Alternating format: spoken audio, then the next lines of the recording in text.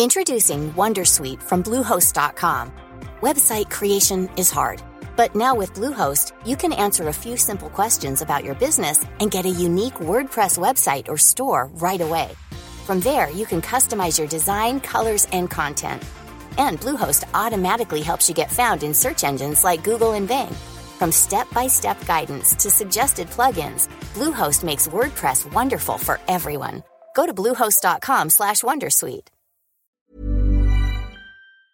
Before we get started today, this is your PSA that coming up on October 14th, the Walrus Talks at Home is about intelligence, specifically minds, machines, and the complexities of information.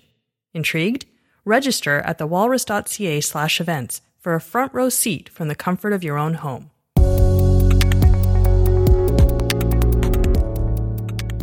It's hard not to lose ourselves in our own thoughts, especially in an extended state of isolation with no end in sight.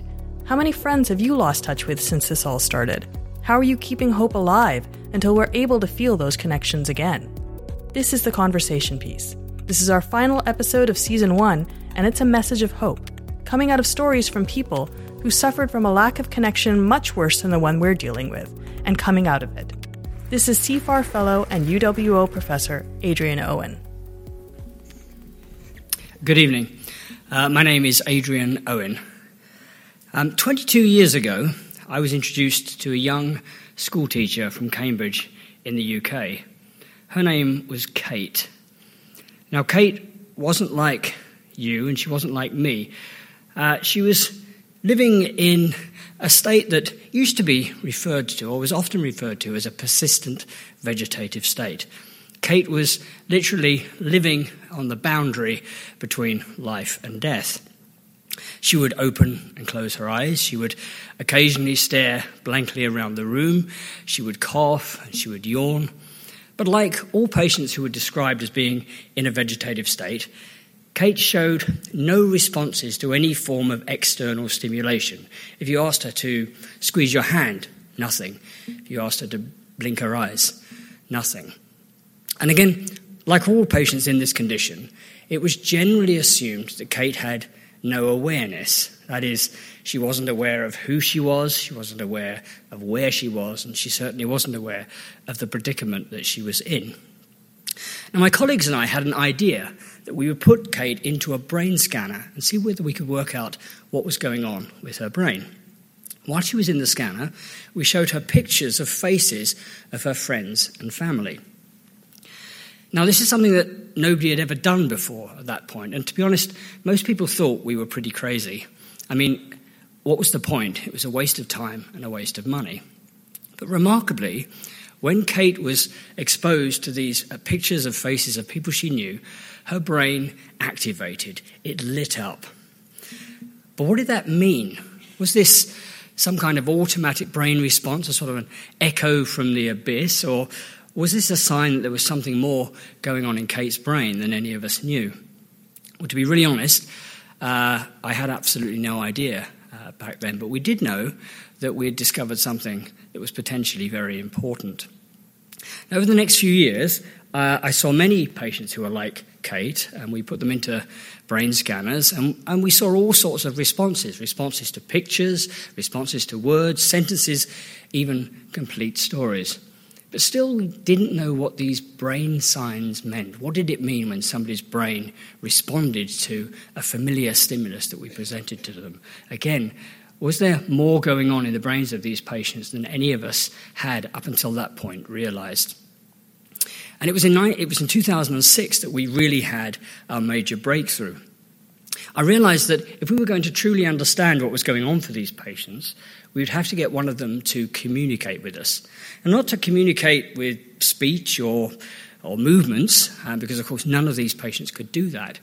But the question was, could we get a patient to communicate using just their brain? Now, Gillian was a patient who I saw in 2006 who had been involved in a complex road traffic accident. And when she came to our attention, she'd been in a vegetative state for some months. We put Gillian into the scanner and we said, if you understand what we're saying to you now, could you imagine that you're waving your arms around as if you were playing a game of tennis?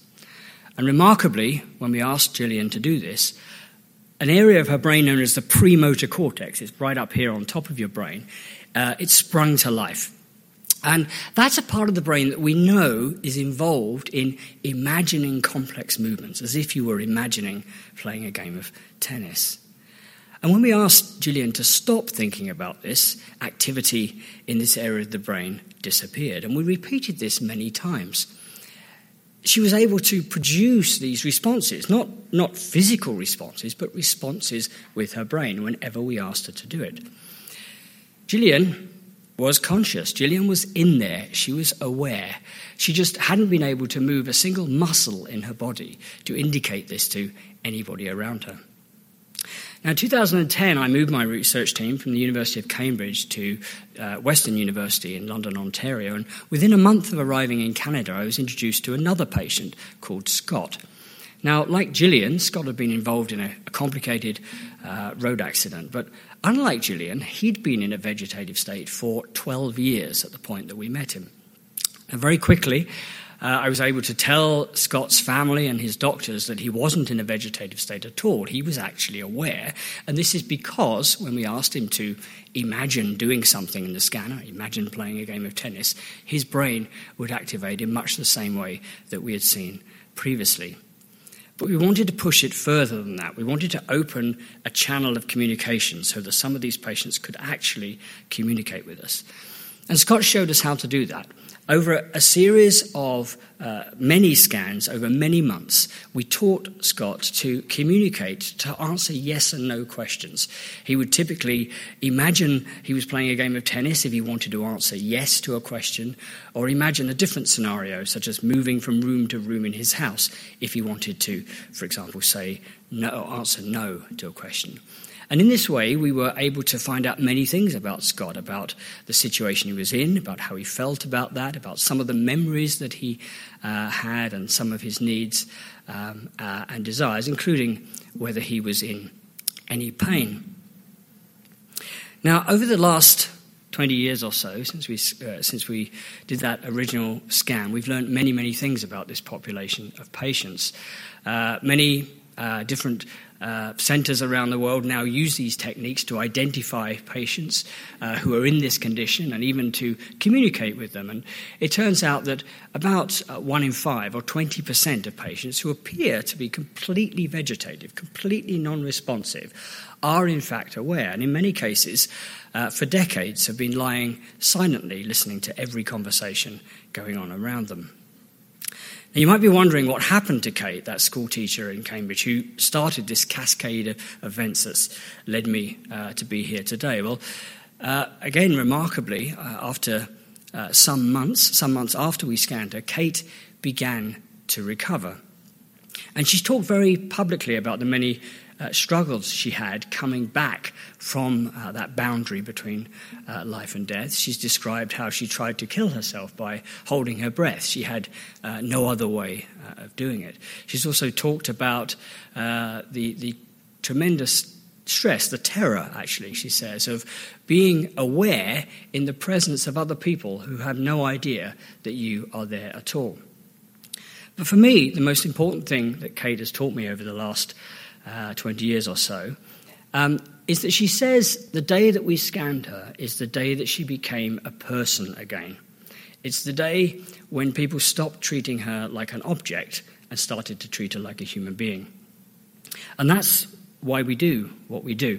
I mean, this all began, for me anyway, about almost 30 years ago now, as a journey to try and unravel the mysteries of the brain. But it's turned into something much more interesting and much more personal, as we try and pull these people back from the void, try and give them a voice and reconnect them with the people that they love and the people who love them.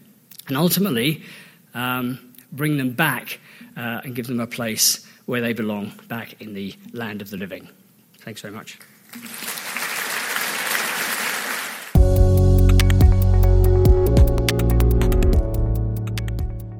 Adrian Owen is a CIFAR Fellow at the University of Western Ontario, and he spoke at the Walrus Talks Boundaries in 2019.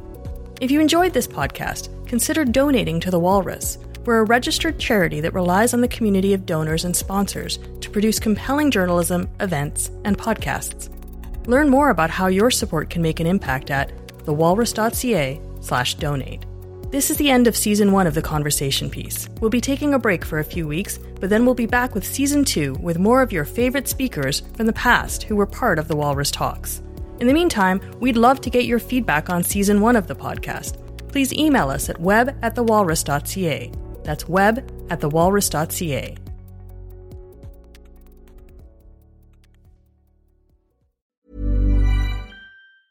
Tired of ads barging into your favorite news podcasts? Good news. Ad-free listening is available on Amazon Music for all the music plus top podcasts included with your Prime membership. Stay up to date on everything newsworthy by downloading the Amazon Music app for free or go to amazon.com/news ad free.